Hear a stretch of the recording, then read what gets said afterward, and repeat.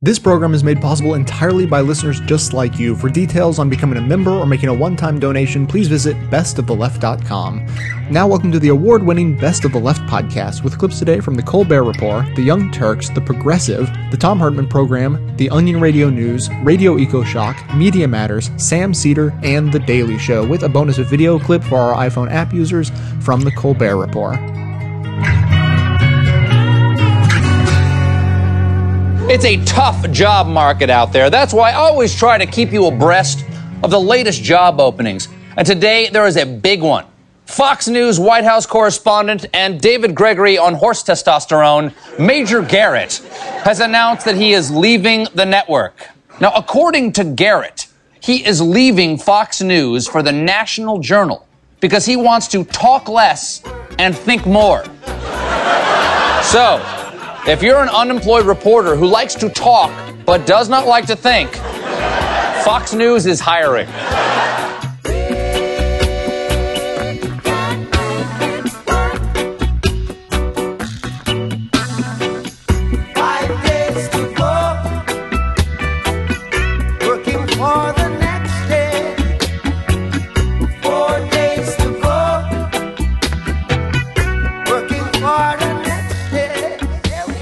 John McCain goes on Fox News Sunday with Chris Wallace, and he's going to talk about class warfare. I found that interesting. Let's go to clip number 3 and listen.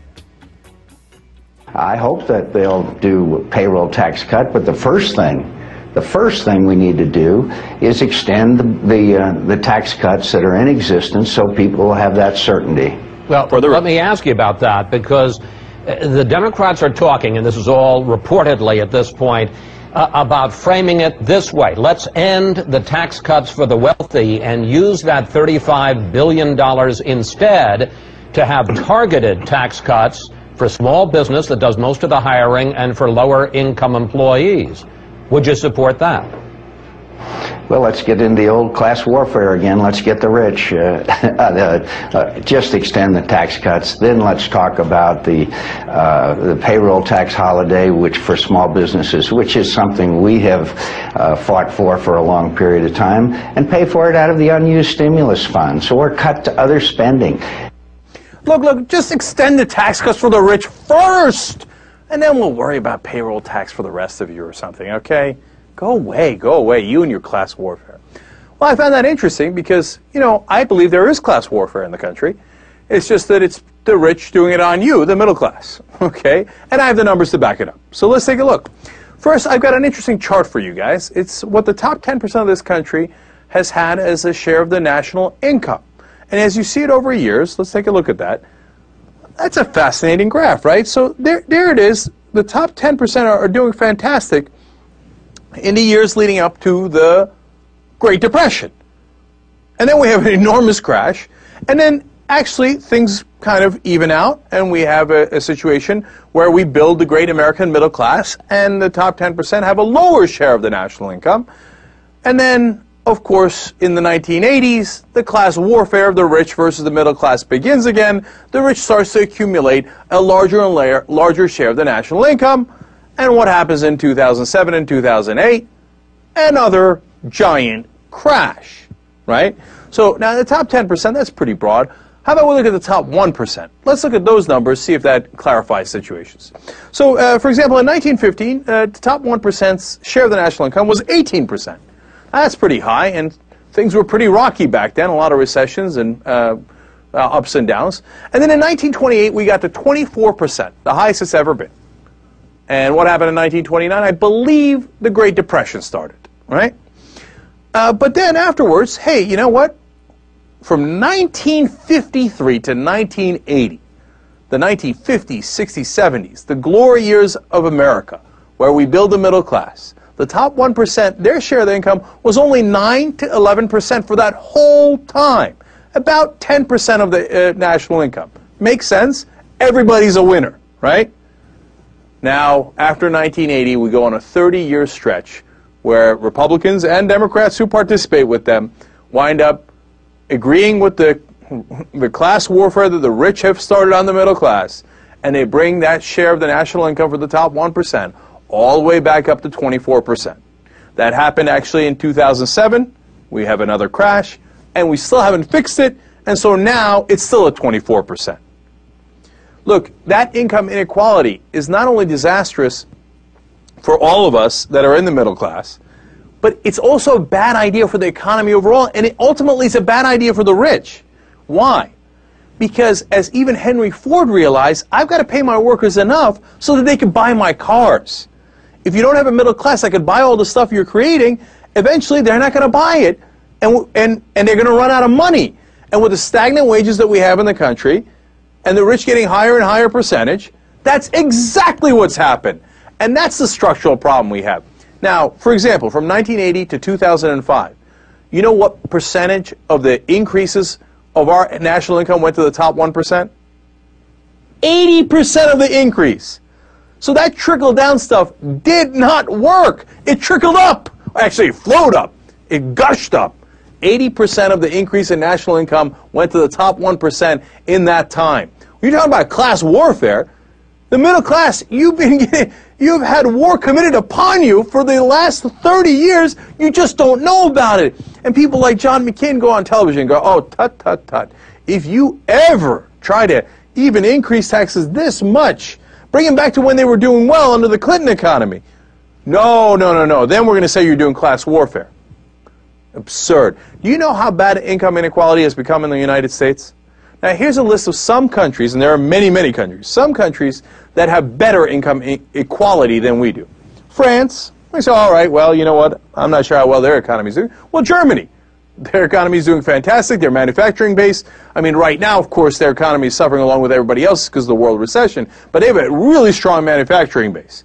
Sweden, Denmark, Spain, Canada, Australia. Wait a minute. Guyana? Nicaragua? Venezuela? They all have better income equality than we do. Look, we used to call some of those Latin American countries banana republics. They're third world because they have a few rich and everybody else is poor. That's a ridiculous way to run it. It eventually leads to dictatorships, etc. It's anti-democratic. It's not good for the economy. It's not good for anybody. Banana republics. Now we're lower than them in income equality.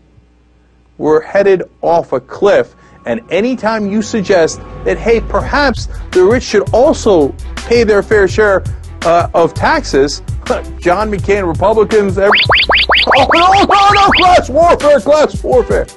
They give us talking points and false choice after false choice. And there's no prominent voices on the left. 5 companies own everything you read, hear, and see. Misleading the people, still calling it freedom of the press. Disaster of epic proportions, they got us all in. Traitors in our midst, screwed over when corporations bought in to Congress. Representatives are representing mostly lobbyists, while the typical oblivious American is fine with all this, given the daily dose of celebrity gossip. Government held hostage, we kick the worst out of office, but at the core it remains rotten regardless. Now how much can you rob the system before it can be classified as like call a crime? This is class warfare. This is class warfare. This is class warfare. Whenever Republicans are at risk of not getting their way for their millionaire constituents, they cry class warfare. So it was that House Minority Whip Eric Cantor just whipped out the old accusation again in the Wall Street Journal, blaming the Democrats and the progressive left for provocative class warfare rhetoric. What Cantor doesn't like is the rhetoric, but he's content with the class warfare because his class keeps winning. Battle after battle, war after war.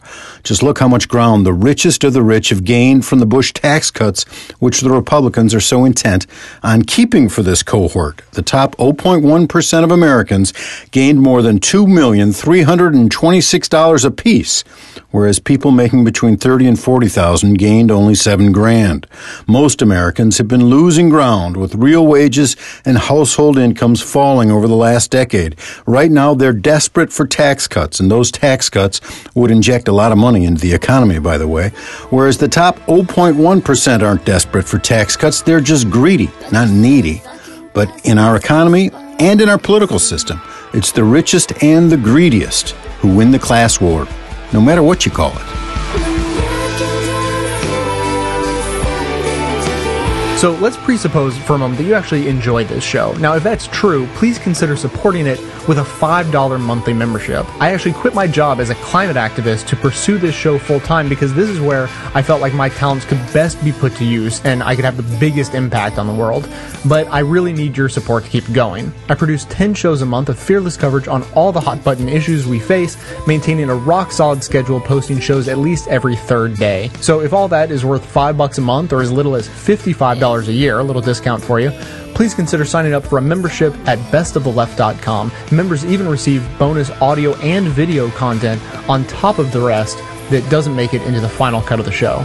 So please, again, check out the membership tab at bestoftheleft.com.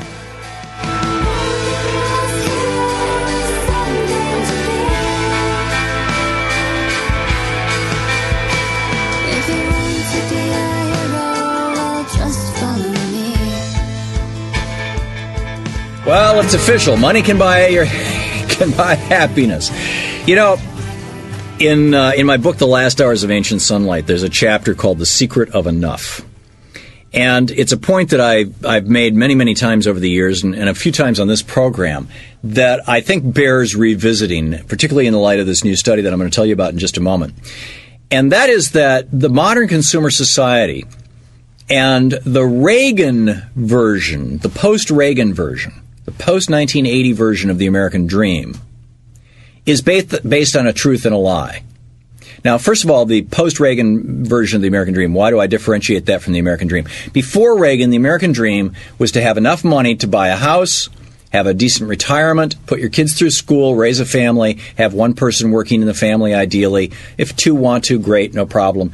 But be able to basically have a solid, comfortable middle-class life. That was the American dream through almost all of the entire history of this country.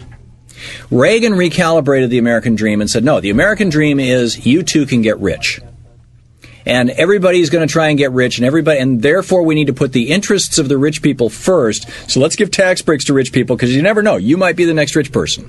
And we started elevating into celebrity status entrepreneurs and billionaires and all this kind of stuff. So the American dream changed over the last 30 years. Although I would submit to you that the majority of Americans, really, their dream still is just having a decent middle-class job. So in The Secret of Enough, in that chapter, what I pointed out is that there's a truth and a lie to this. The truth is that if you're outdoors at night naked and hungry in the woods and cold, you are unhappy.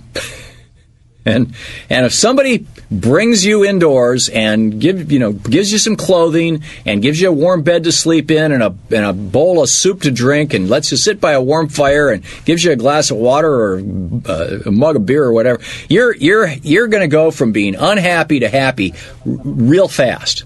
In other words, there is a certain amount of stuff that does influence happiness.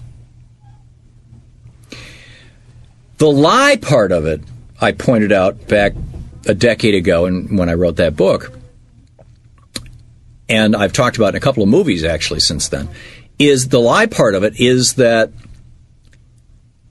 story of our society that, well, okay, if this amount of stuff can make you that much more happy, in other words, a bowl of soup, a blanket, and a fire and a warm bed, if that can make you so much more happy, 10 times as much stuff will make you 10 times as happy.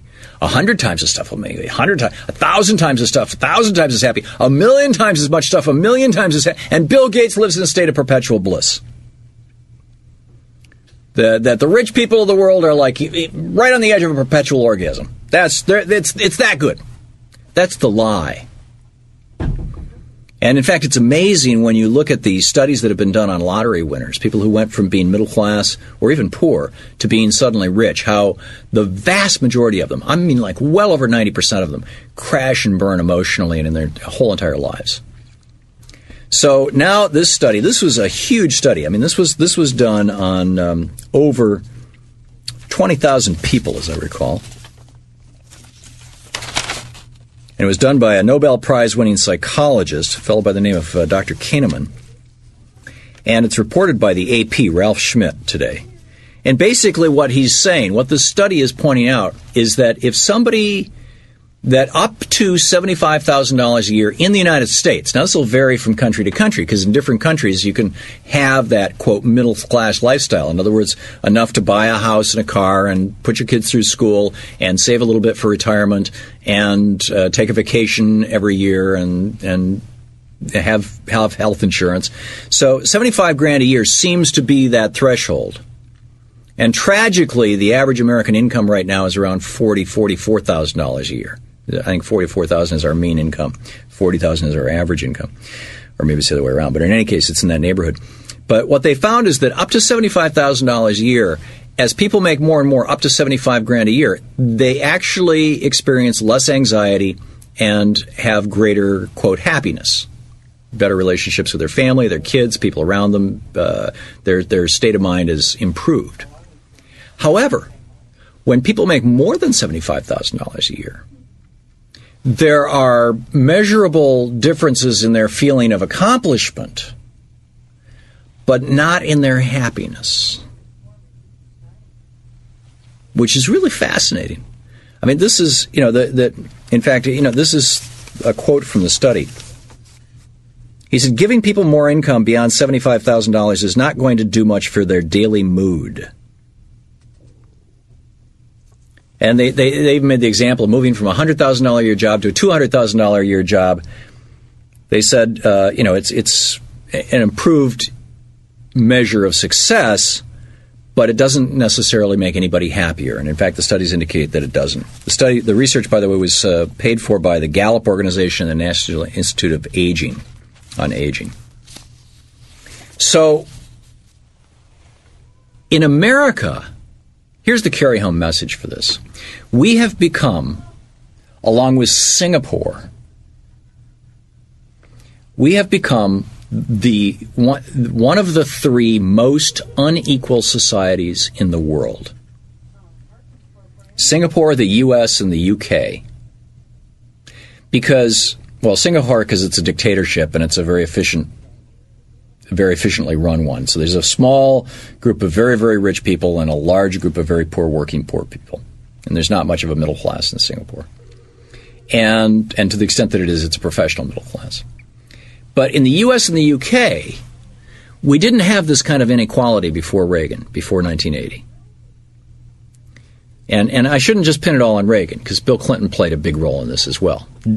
Doing away welfare as we know it, and buying into this idea of free trade, where half of all of our trade is actually companies simply outsourcing work to themselves in other countries.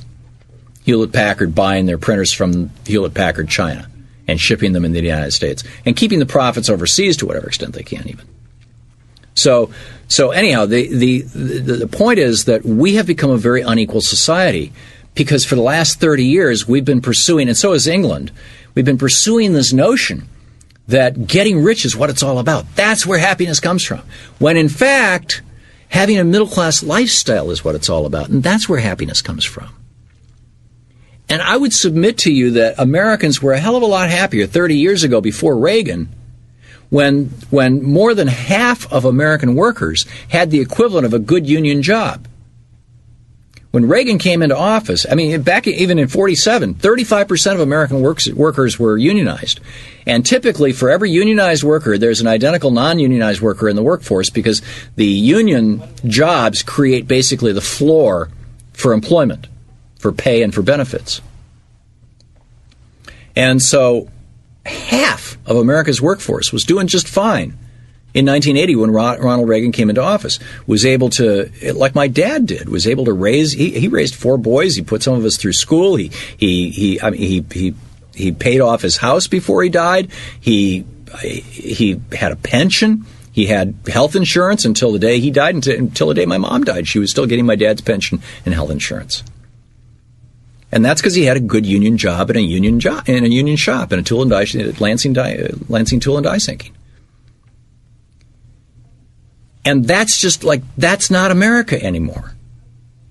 Because our insane trade policies have moved those manufacturing jobs overseas. So what I'm suggesting is that we need to stop saying that the salvation of America is to empower the corporations and the rich, and start realizing that if we want to have a happier society, a more functioning society, a society with less child abuse, less violence towards women, less violence towards each other, less social dysfunction, less disease, less mental illness, if we want to reduce all of those negative social indices, then let's try to get the average wage in the United States up to $75,000 a year, and do it by unionizing as much of America as possible. I remember watching all the once upon a time. Remember thinking, who's content, who's current, and when you say don't you wanna be like that man?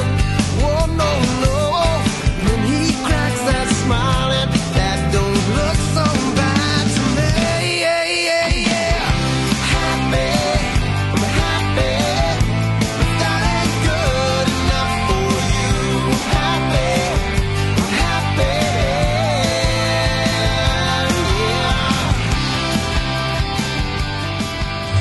yeah. It's the Onion Radio News. An unemployed businessman has time for a headache now. This is Doyle Redland reporting. Philip Garden of Dearborn, Michigan doesn't need the power of extra strength Excedrin today because the laid-off 38-year-old marketing executive now has all the time in the world for a crushing headache. Garden, who used the popular headache remedy for years to accommodate a schedule that just didn't allow for white-hot cranial pain, has this to say. Back when I was gainfully employed, I wouldn't have been able to fit all this throbbing migraine tension in. But now that I'm out of work, I can easily suffer this miserable headache while I lie here on the couch watching Card Sharks and One Life to Live. Garden's headache is expected to worsen over the next several weeks, filling nearly all of his free time and forcing him to cancel numerous job interviews before he returns to extra strength Excedrin and a less flexible schedule. Doyle Redland for the Onion Radio News, online at theonion.com. Hey, David Pakman here, host of the nationally syndicated Midweek Politics with David Pakman. If you're anything like me, you're a regular listener to the award-winning Best of the Left podcast with Jay Tomlinson. If you like that, I want to invite you to check out my show, Midweek Politics with David Pakman. Not only will you hear the best of the left, but you'll hear some of the worst of the right, including some of the craziest bigots and racists you've ever seen. But don't worry, I don't agree with them. Check out midweekpolitics.com, check out my show, continue listening to Best of the Left podcast, and even consider becoming a member of the Midweek Politics membership program.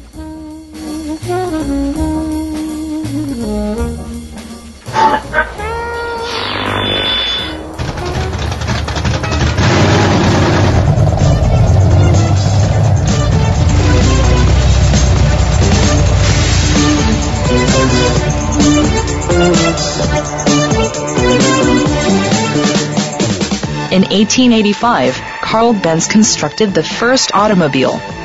It had 3 wheels, like an invalid car, and ran on alcohol, like many drivers. Since then, about 17 million people have been killed by them in an undeclared war. And the whole of the rest of the world is in danger of being run over due to squabbles about their oil.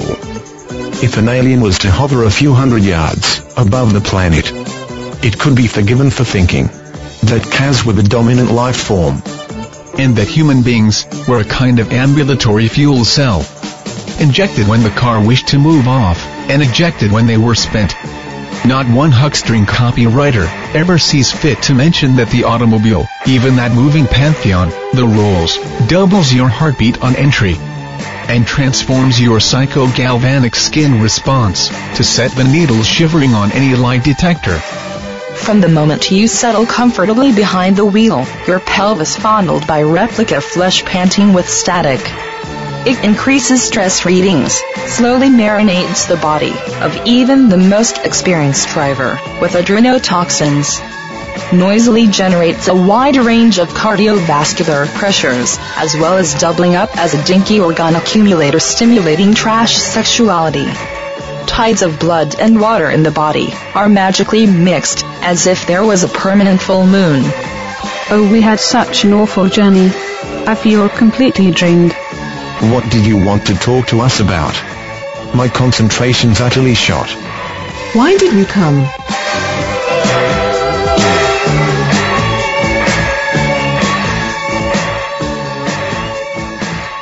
That was a quote from the long poem Autogeddon, written by British writer Heathcote Williams and originally published in 1987 in the fall edition of the Whole Earth Review. It was released as a lavishly illustrated book in 1991 and even made it into a radio drama by BBC Two. The presenter was Jeremy Irons, who, it turns out, loved cars. The background music was Gary Newman's 1979 song Cars. This is Radio EcoShock. I'm Alex Smith. Welcome to my hate affair with machines. Yes, I have lived without them. Millions of people still do, but like the Bushmen or the Neanderthals, they are pushed backward toward the distant fringes of our world, at least until the center collapses. The car is a beast that may well one day consume the earth and all who dwell on it. A terrifying thought. But what would the world be like with no internal combustion engine? In The Story of Here Begins, I asked myself the question, setting aside the issues of the wide world for a second, who and what are right here under my nose? Well, from the top of Water Tower Hill, one answer is abundantly clear. My little 10-mile world is filled with cars. Lots and lots and lots. A God-king hell of a lot of cars. A large slice of the blame for centuries' worth of wrong turns can be laid at the feet of this one invention. More than any other single toy in the playroom of technology, it has enabled us to go completely crazy and to get there in air-conditioned comfort and style. That is a quote from Alan Wartz in his blog, The Story of Here. And it captures my own feelings so well when I venture outside to see the 6-lane roadways that intersect near my home, those rivers of asphalt and steel. I risk my life if I try and run across them, and their exhaust penetrates my very walls and windows 24 hours a day. How did we get into this toxic way of life? I had to go and see a presentation by Catherine Lutz and Ann Lutz Fernandez for their new book, Carjacked, The Culture of the Automobile and Its Effect on Our Lives. My attempt to record that talk did fail, unfortunately, but we're lucky to have Ann on the phone with us now. Ann Lutz Fernandez, welcome to Radio EcoShock. Hi, thanks for having me. Well, how is it that we love cars so much and hate the life that they impose on us? Well, that's a nice way to express it, because when we started our research about 5 years ago, we tended to think just the former, that North Americans loved their vehicles and that it was truly a romance. But we discovered that the romance, which has been marketed to us over the decades and which we have grown up learning to love in part, through our family experiences and pleasant experiences growing up, family vacations and these positive things that we remember around the car. The day-to-day reality for most people is a little bit more fraught with contradiction. And we're finding that we're spending more time, money, and good health on our cars than we wish to.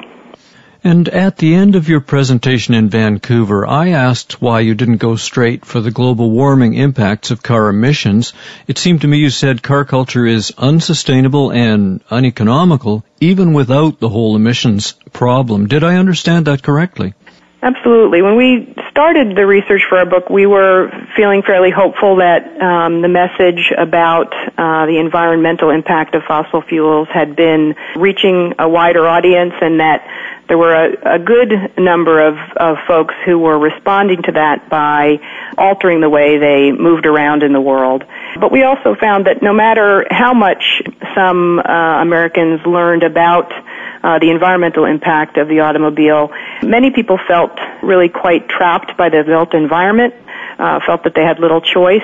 And we realized that there were some other arguments that we could make that might be more compelling on the household and immediate level about how much cars are sucking funds out of our household budgets, out of our national budgets, how much time we're spending on a daily and weekly and annual basis in our cars as drivers or passengers, that there were a number of other avenues that we could explore to persuade people to really take a harder look at the cars that were parked in their driveways.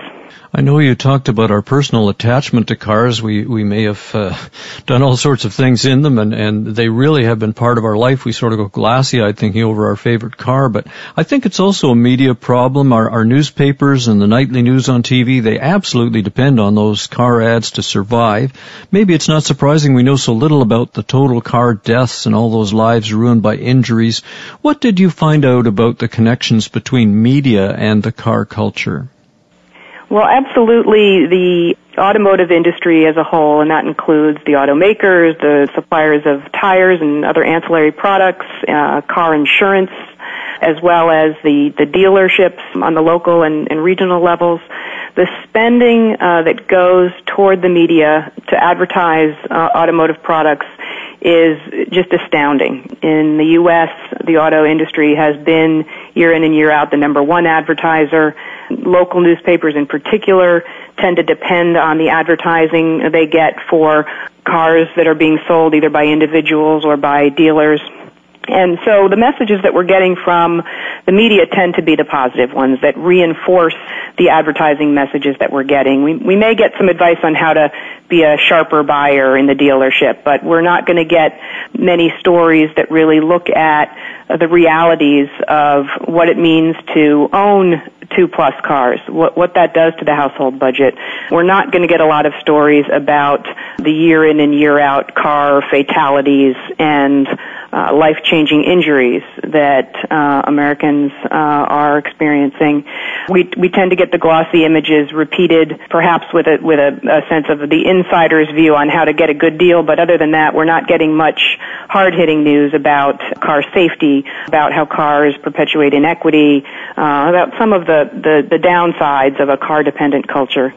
Well, right. I've been injured on the roads, and practically everybody I know has had an accident, and they can point to some injury they've had, and then there are all those people whose lives are just absolutely ruined 1 second. They're standing by the curb or they're driving down the road, and everything's upside down with huge social costs, huge medical costs. Can you tell us more about that? Yeah, we spoke to a wide variety of people who had experienced their own. As you mentioned, so many of us have had our own experiences being injured in a crash or have a close friend or family member that we've lost to a highway or road crash. We had also spoken to a number of people who had killed or injured others in their vehicles, and those were some truly poignant stories of people who were continued to be haunted by the deaths that they felt responsible for. Folks who, decades after a crash were still being cared for by their parents, for example, their aging parents taking care of them because they're confined to a wheelchair and still suffering the effects of a very severe crash. And we spoke to a number of those first responders, the police and the EMTs who experience so often the repeated occurrence of a crash and see the lives in that moment that we so rarely see in the news because they happen one at a time. If there's a major plane crash or a train crash of any sort, we hear about it because multiple people were injured at the same time. But each day, those hundreds of people who are killed in crashes and the thousands who are injured largely go without our notice unless we have a personal connection to them. And Anne, right outside my door, the same government that promises climate action is adding more lanes to the freeway. It's part of a binge of road construction that was shovel-ready when the government wanted to spend hundreds of billions in stimulus money. Did you look into the real costs of all these streets and highways? Yes, absolutely. The externalized costs of our automobiles, we looked at both the day-to-day household costs that people see, the finance costs, the gasoline costs, the insurance costs. And then there's that huge part of our tax bill that we don't fully understand where it's going. And some of that goes into road construction or maintenance. A lot of it goes to to our last point about the crashes, a tremendous amount of funds go into, obviously, traffic control and management and crash rescue and cleanup. A tremendous amount of our tax dollars still go to subsidies for the oil industry. With the BP spill, there's been more attention paid to that, but the oil and auto industry for decades have been benefiting from tax dollars directly. That few people are aware of the total amount that's being siphoned from our tax coffers that the rest of us make up. Politically, it's been historically a positive thing for politicians to spend money on roads. If you or I own a car and we've put all of our hard-earned dollars into purchasing and maintaining that car, then we want roads to drive on. And in the United States, 9 out of 10 Americans do own cars and want good roads to drive them on. And so it's been a very politically easy way to spend money. We're fortunate, I think, to see some trending towards more public support for transit and shifting some of the dollars that have been spent on highways and roads towards transit and so-called alternative transportation. But it's been a long time coming, and it's a little bit slow getting there even now.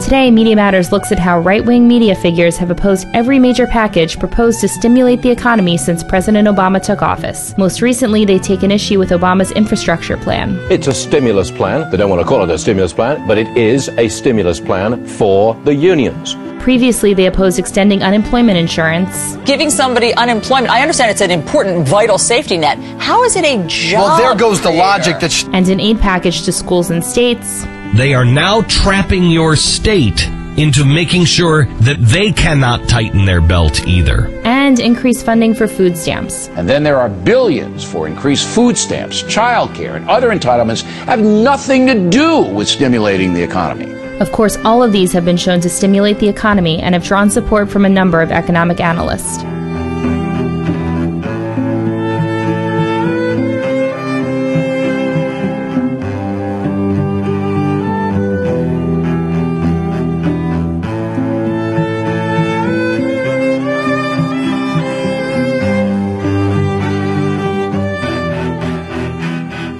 What do you know about Social Security? It's essential. Social Security is very important to me.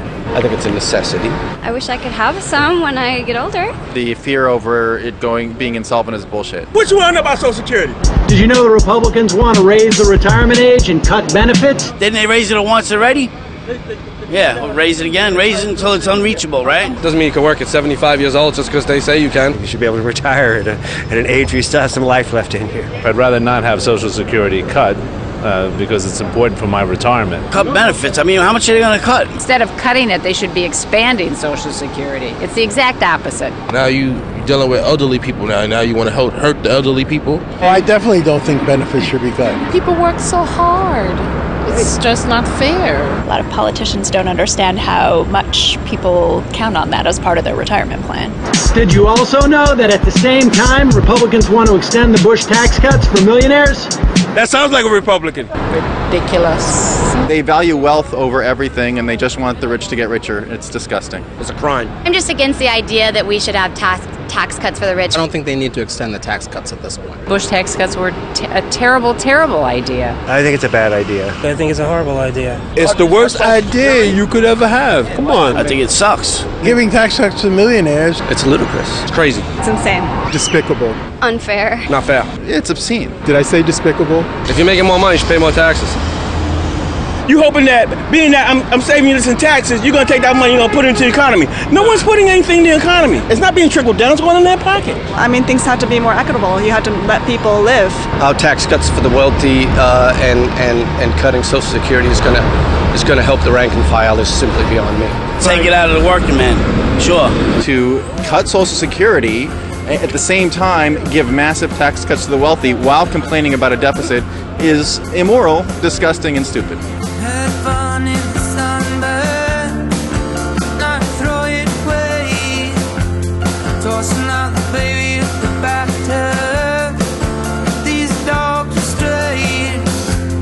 Never know how hard I tried to keep away.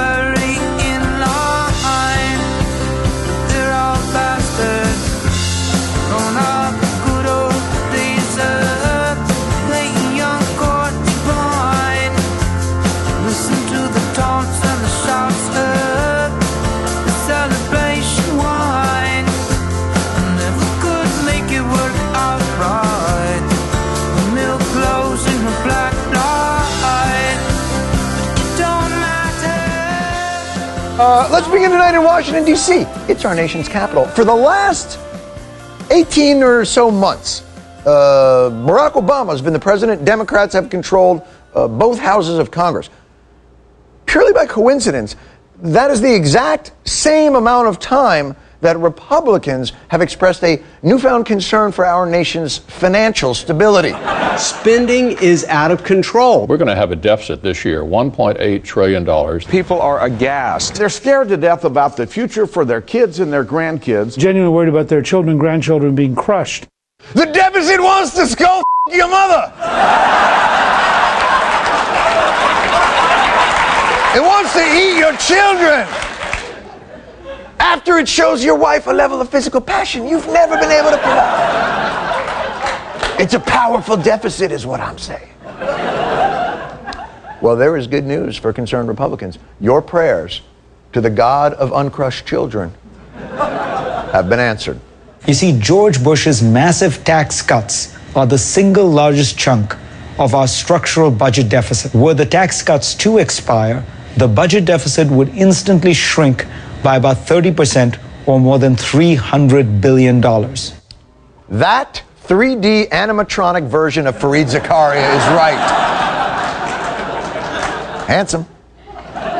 Letting the Bush tax cuts expire shrinks the deficit by 30%, some say 25%. As luck would have it, the Bush tax cuts are scheduled to expire at the end of 2010, the very year Republicans have expressed concern about deficit reduction. I love it when a plan comes together. Let's extend the tax cuts. Let's extend them. Let's just go with Ken Conrad's plan and extend these tax cuts for 2 years. I am not for raising taxes on the American people. We cannot allow for even talk of raising taxes right now.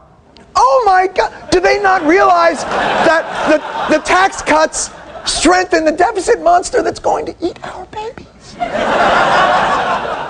How exactly can you be for deficit reduction and extending tax cuts? How do those two diametrically opposed thoughts exist in the same party platform? They know that we have to extend the Bush tax cuts. They have to repeal the budget-busting bills like Obamacare. What? Oh my God, she's got them existing in the same sentence. And I say to you, Sarah Palin, that a sentence divided against itself cannot stand. Comma, period, exclamation point. Why did I... Why Lincoln's words are in Kennedy's mouth. Not really sure why that happened. I guess it's better than doing it as Jackie Mason. We can't let the sentence divided by itself. How can you argue that? It just... My thinking beard is gone. Well, they must have an explanation for this. You're saying extend the tax cuts that aren't paid for and cut the deficit. I think it's apples and oranges. Yes. In the sense that for no discernible reason, you love apples and think oranges are ruining the country. Take another crack at this. Why are they different? They talk about tax cuts the same way they talk about spending increases, as though the government owned all of the money. They say, are they paid for? Well, I think deciding on a government spending increase is very different on whether or not we allow the American people to keep more of their hard-earned tax dollars. So what you're saying is money the government gets is very different from money the government spends. Okay. But you're for deficit reduction. And I believe the deficit's opinion on that issue can best be summed up with this. Business bad? You pay me. Oh, you had a fire? You pay me. Place got hit by lightning, huh? You pay me. Deficit doesn't care where it comes from. Ultimately, it boils down to, in Mike Pence's opinion, apples and oranges. And speaking of oranges, what does House Minority Leader and retired Syracuse mascot John Boehner think is the answer? The only way we're going to get our economy going again and solve our budget problems is to get the economy moving. What? The only way to get our economy going is to get it moving? That is either the most profound or most retarded statement I've ever heard. You know what? Actually, no, wait. In fact, it's the most profoundly retarded statement I've ever heard. That is the kind of statement that you think will be followed by the phrase, in bed. It makes... By the way, didn't that cat used to be orange? What, now he's like a different brownish... Either he's getting ready to play an Indian in a 1950s Western, or John Boehner, and I believe this may be the case, is not human, but actually made entirely of cured meats. I'm saying, you're welcome. He is perhaps jerky.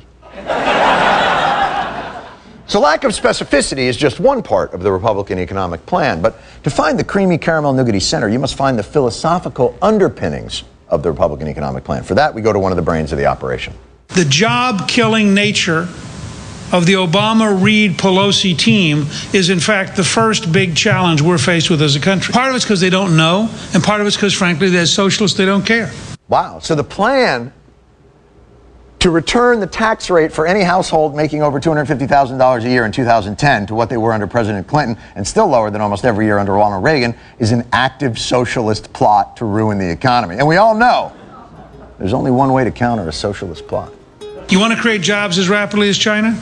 The Chinese pay zero capital gains tax. If we had zero capital gains tax in the United States, we'd be building factories, founding companies, creating jobs. We'd be dramatically better off. So that's the Republican plan. To fight socialism, we must become communists.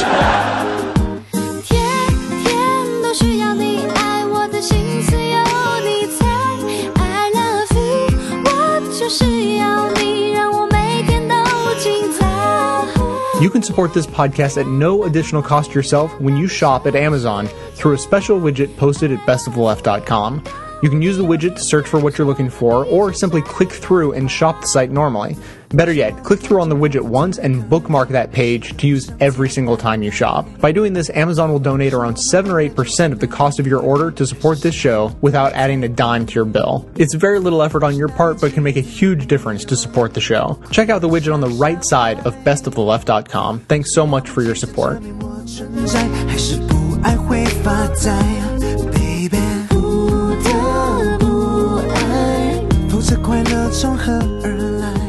Barack Obama needs to clean house, starting with his kitchen cabinet of economic advisors, but instead he's serving up leftovers on some of the same old dirty dishes.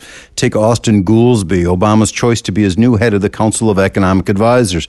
It was Goolsbee during the presidential campaign who said Obama's talk of renegotiating NAFTA was just political posturing, and it was Goolsbee who urged Obama not to bail out the auto companies. Fortunately, Obama didn't listen to him then. Why should he listen to him now? Or take Tim Geithner. Geithner, who once notoriously said, "We have a financial system that's run by private shareholders, managed by private institutions, and we'd like to do our best to preserve that system." And Geithner's done his level best to preserve the interests of private shareholders, but not those of the public. Just look at the bank bailouts. According to media reports, Obama may even keep Larry Summers on. Obama's economic policies haven't been nearly ambitious enough in the face of the crisis he inherited, so he should discard the people who designed them instead of reusing them over and over again.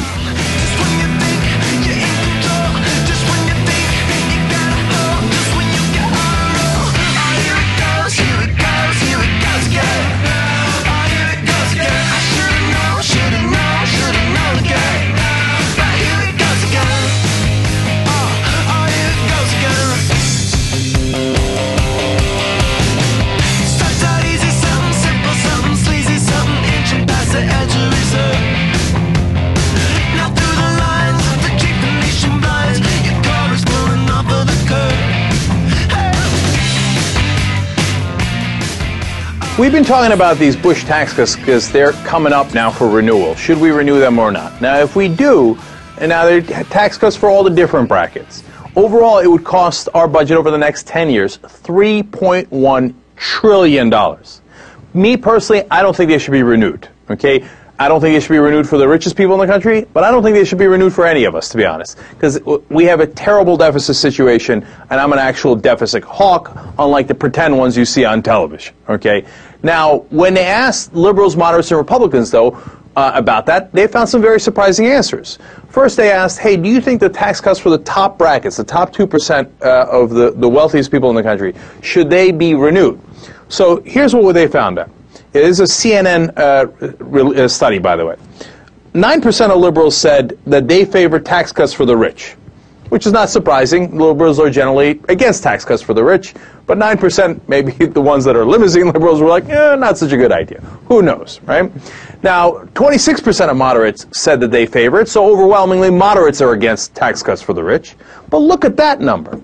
50% of Republicans said, yeah, let's give tax cuts for the rich, but 50% said, hell no, let's not give tax cuts for the rich. Let's not renew those. That is much larger than people would suspect. So you got fully half of the Republican Party, not the politicians, the actual voters, saying, no, let's not renew the tax cuts for the rich. Here's an interesting twist, though. When they asked, hey, how about tax cuts for everyone else? Should that be renewed? Let's look at that. Liberals said 69% of them said yes, tax cuts for everyone else should be renewed. 53% of moderates said they should be renewed. But look at this, 36% of Republicans said that they should be renewed, meaning a great majority think they should not be renewed. So look, that leads to a couple of different conclusions. First of all, you can argue that the Republicans are being, the voters themselves are being principled, saying, hey, you know what? It's going to screw up the deficit either way, and so I don't want those tax cuts to ruin our fiscal problems and our budget, right? I think that's a very legitimate interpretation, and I give them credit for that. Now, of course, you could look at it and say, wait a minute, more Republicans favor tax cuts for the rich than they do for everyone else. Okay, that's fair too, but overall, what turns conventional wisdom on its head is that a majority of Republicans don't want tax cuts for anybody. A majority say no tax cuts for the 98% of us, and exactly half, say no tax cuts for the rich. So all this idea of, oh, Republicans want tax cuts, Republicans want tax cuts. But if you actually ask the Republican voters, they say, no, we don't. We would rather balance the budget. Look at this, Republicans supportive tax cuts. For the rich, it's only 50%. For everyone else, it's 36%. They don't want the tax cuts. How come nobody ever points that out? That's a very interesting finding.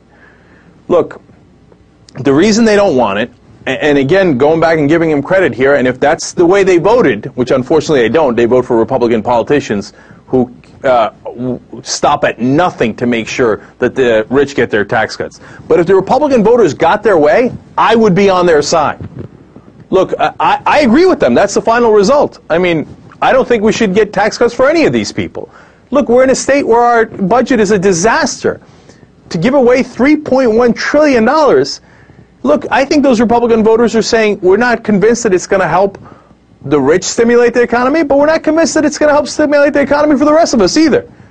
And generally speaking, I agree with them. And if you look at the numbers, and we've showed you these numbers in the past as to what stimulates the economy the most, it's things like unemployment benefits and food stamps, because they get spent right away. So they have a larger multiplier on the economy. They positively affect the rest of the economy. If you give tax cuts, whether it's for the rich, which has the worst multiplier, or for the rest of us, it still has a bad multiplier because a lot of people save their tax cuts, so it doesn't stimulate the economy. So the bottom line on this is twofold. One, Republican voters are not in favor of tax cuts, so stop saying that. And number two, I agree with the Republican voters. Now, number three, the Republican politicians do not represent the Republican voters. Do I agree with the Republican politicians? Hell no. Because they're on the exact opposite, saying, we have to have the tax cuts no matter what. In fact, perfect example is Mitch McConnell on Meet the Press. David Gregory keeps asking him, putting him in a corner, right? And look at how he tries to weasel his way out, but he can't. Let's go to clip number 2. But my question is, how do you pay for an extension of tax cuts? Because if you're concerned, as Republicans say they are, about cutting spending and the deficit, you have to acknowledge that tax cuts are net paid for. Well, what are you talking about? Pay for? This is existing tax policy. It's been in place for 10 years. What they're talking about is raising taxes, impacting 50% of small business income in the middle of what most Americans think is a recession. That is not a responsible thing to do, in my judgment. But it's still borrowed money. The CBO senator this week made it very clear that the long-term picture for the economy, for the deficit, is very dark if you extend the Bush-era tax cuts without somehow paying for them. Look, what we're talking about here is tax increases in the middle of a recession. We're going to have the third year in a row under this administration of an annual deficit of more than $1 trillion. That is not because we are taxing too little, David. It's because we're spending too much. But Senator, with respect, you're being unresponsive to a question, which is, are tax cuts paid for going forward, or is it borrowed money at a time when you and other Republican leaders say we must get serious about the deficit? It's a straightforward question. Yeah, I know, and I'll give you a straightforward answer. What we're talking about here is raising taxes in the middle of what most Americans think is a recession. That isn't going to produce more revenue. We've got a serious job loss problem in this country. For a final time, I'll go back to my question, which is the extension of the tax cuts would cost $3.2 trillion. That's borrowed money. That adds to the deficit. Do you have a plan to pay for that extension? You're talking about current tax policy. Why did it all of a sudden become something that we, quote, paid for? Oh, it's great, man. Did you catch that last part? He's like, all of a sudden, why do we have to pay for tax cuts for the rich? The current policy under Bush and then the last couple of years under Obama is we don't pay for tax cuts for the rich. We just add that to the deficit and the debt, and eventually we turn around and go, oh, sorry, we spent all the money, and so we can't pay your Social Security. It's like, all of a sudden, why are you demanding we pay for it? By the way, you want to know the numbers? What David Gregory alluded to there? And by the way, very good job of asking follow-up questions by David Gregory. That was, challenging the government. That was nicely done, okay? Now, by 2014, right now our deficit is $1.342 trillion, right? If we do not extend the Bush tax cuts for anybody, the budget deficit by 2014, in 4 years, will go down to $438 billion. Now that sounds like a lot, but it's almost $1 trillion less than where we are now, and it would be a pretty manageable 2.5% of the GDP. Okay, hey, I can live with that. I'd rather have it be balanced, but 2.5% of the GDP is workable. Okay, so that's why I'm not in favor of extending the tax cuts for anybody. Okay, now if you do what the Republicans want, and you extend the tax cuts for everybody, including the richest Americans, and you get rid of the estate taxes they want, the estate tax over the next 10 years, if we got rid of it, would also cost the budget $262 billion. You put that together, you know what it would do? It would about double our deficit. It would double our deficit. And these guys pretend that they want balanced budgets. Do you understand what's going on here? They are unremittent liars. Gregory did a very good job there of putting them in a corner and saying, what is it? It's going to raise a deficit, isn't it? It's going to raise a deficit, isn't it? You're not paying for it, are you? He says, oh, come on, now you're being silly. Why would I pay for tax cuts for the rich? I'm a Republican. Look, they're the Richie Rich party. That's what they are. And just everybody understand it. And if you're in the top 2%, you might want to vote for a Republican. If you're not, you got to get your head examined. Okay, I'm not done yet. Now, you think those are the Republicans that are terrible. No, I'm not letting the Democrats off the hook. So in the middle of this debate, which we have thoroughly won, what do you think is going to happen? Of course, Democrats bailing out.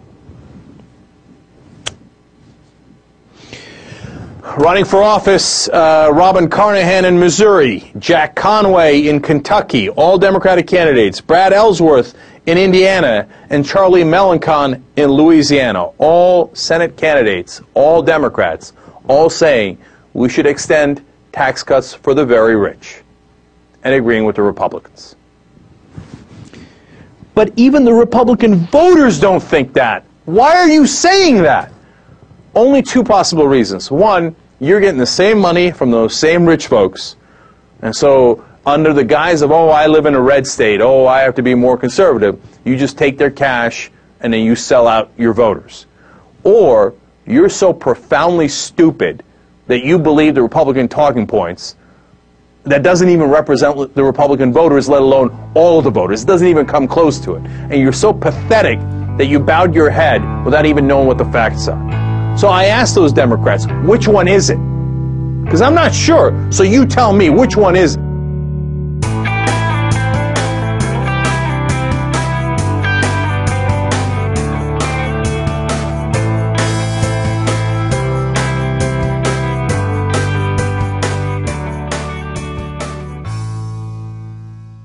Thanks for listening, everyone. Normally at this time, I would play a few voicemails from you, the listeners. If you'd like to leave a voicemail yourself to be played, the number to dial is 206-202-3410. I'm going to forego that during this episode because we had a full episode full of clips, but I still promised to play the Colbert Report announcement of the October 30th rally that's happening in Washington, D.C. So I'm just going to play that as a little bonus clip here at the end.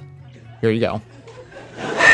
Folks, who am I kidding? You didn't come here tonight. You didn't tune in to hear me call Stephen Hawking an a-hole. Although there is little doubt. No, you tuned in to hear me make a big announcement.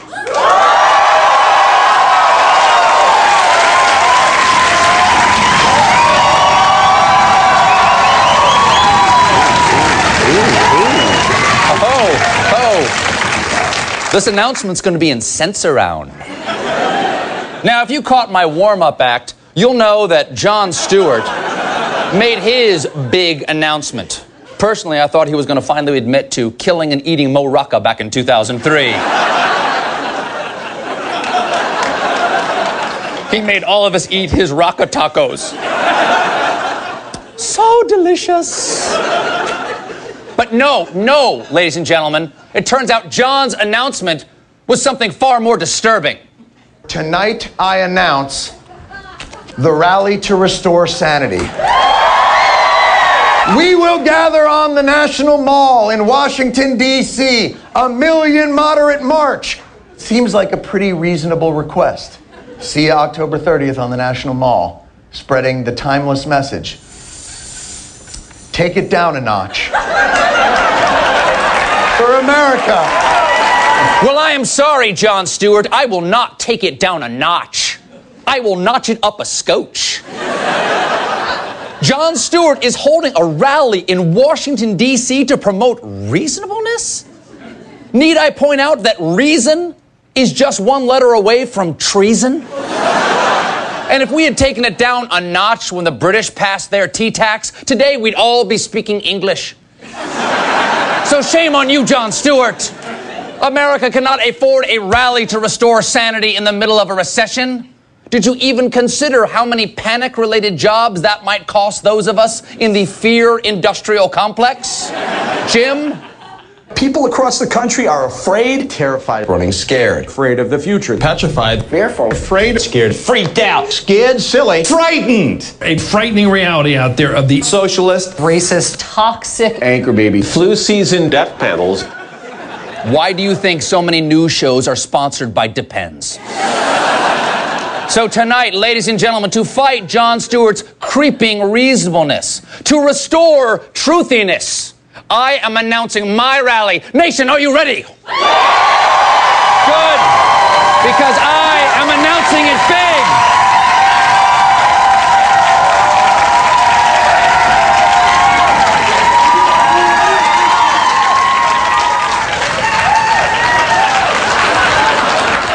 Jimmy, go. My fellow Americans, 24 days from now, on October 30th, 2010, I am calling for the nation to join me on the Washington Mall for the March to Keep Fear Alive.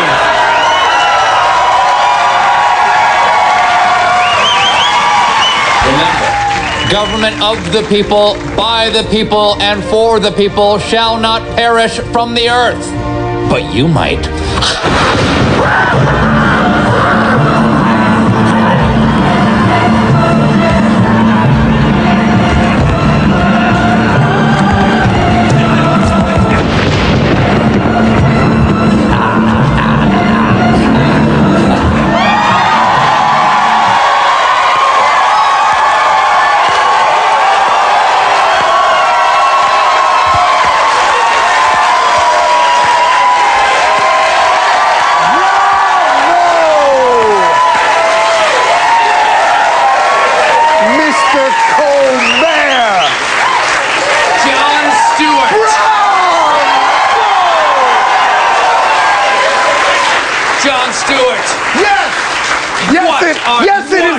say. What are you? What? And I say what again, sir? And I answer you this time, sir. I heard about your march to keep fear alive, Stephen Colbert. Oh, are you scared, John?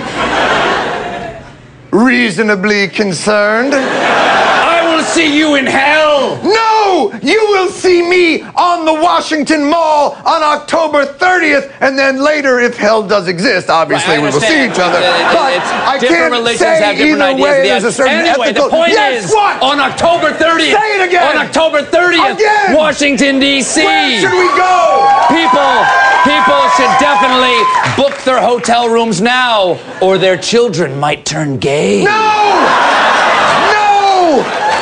Yes! That is not the result! They should book their rooms now because it will be more difficult to get a good room if you wait. Damn your reasonableness! It is on! Won't back down, sir! Jon Stewart, everybody! It is on! Yes! Yes! Ladies and gentlemen, it is on October 30th on the Mall. Because now is not the time to take it down a notch. Now is the time for all good men to freak out for freedom! So there you go. That is the second of two announcements from Daily Show and Colbert about the big event, October 30th. Now that you've heard those two things as of this moment, you know exactly as much about the event as I do.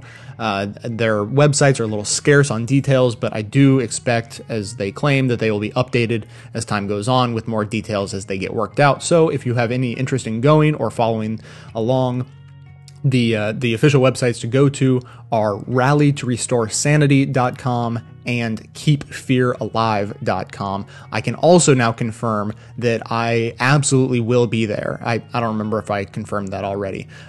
My plane ticket is purchased, and the couch at a friend's house where I'll be crashing has been reserved. So I will definitely be in town. There will almost certainly be a listener meetup. As some listeners have pointed out, this is probably going to be the best chance we have to get listeners together, because sounds like kind of a lot of you will be in town. So if you have interest in meeting up, definitely stay tuned. I will be announcing it on the show and on Facebook and Twitter and all of those things. So I will get you informed on that. And then, like, the three of us who show up will get together and have a lovely dinner or something like that after the rally. It'll be awesome. So that's it from me today. I want to thank a couple of members before I go, though. Richard S. signed up for a membership on April 9th, went ahead and signed up for a full year. And Lewis G. signed up on February 25th, went with the monthly membership, has been sticking with the show ever since then. So huge thanks to Lewis and Richard for helping the show out enormously. Of course, all of the members and individual donors are what make this show possible in its current form. If not for you guys, this would be a hobby of mine, and you'd get 4 episodes a month if you were lucky, and they wouldn't be nearly as good as they are now. At least I hope you guys think they're good.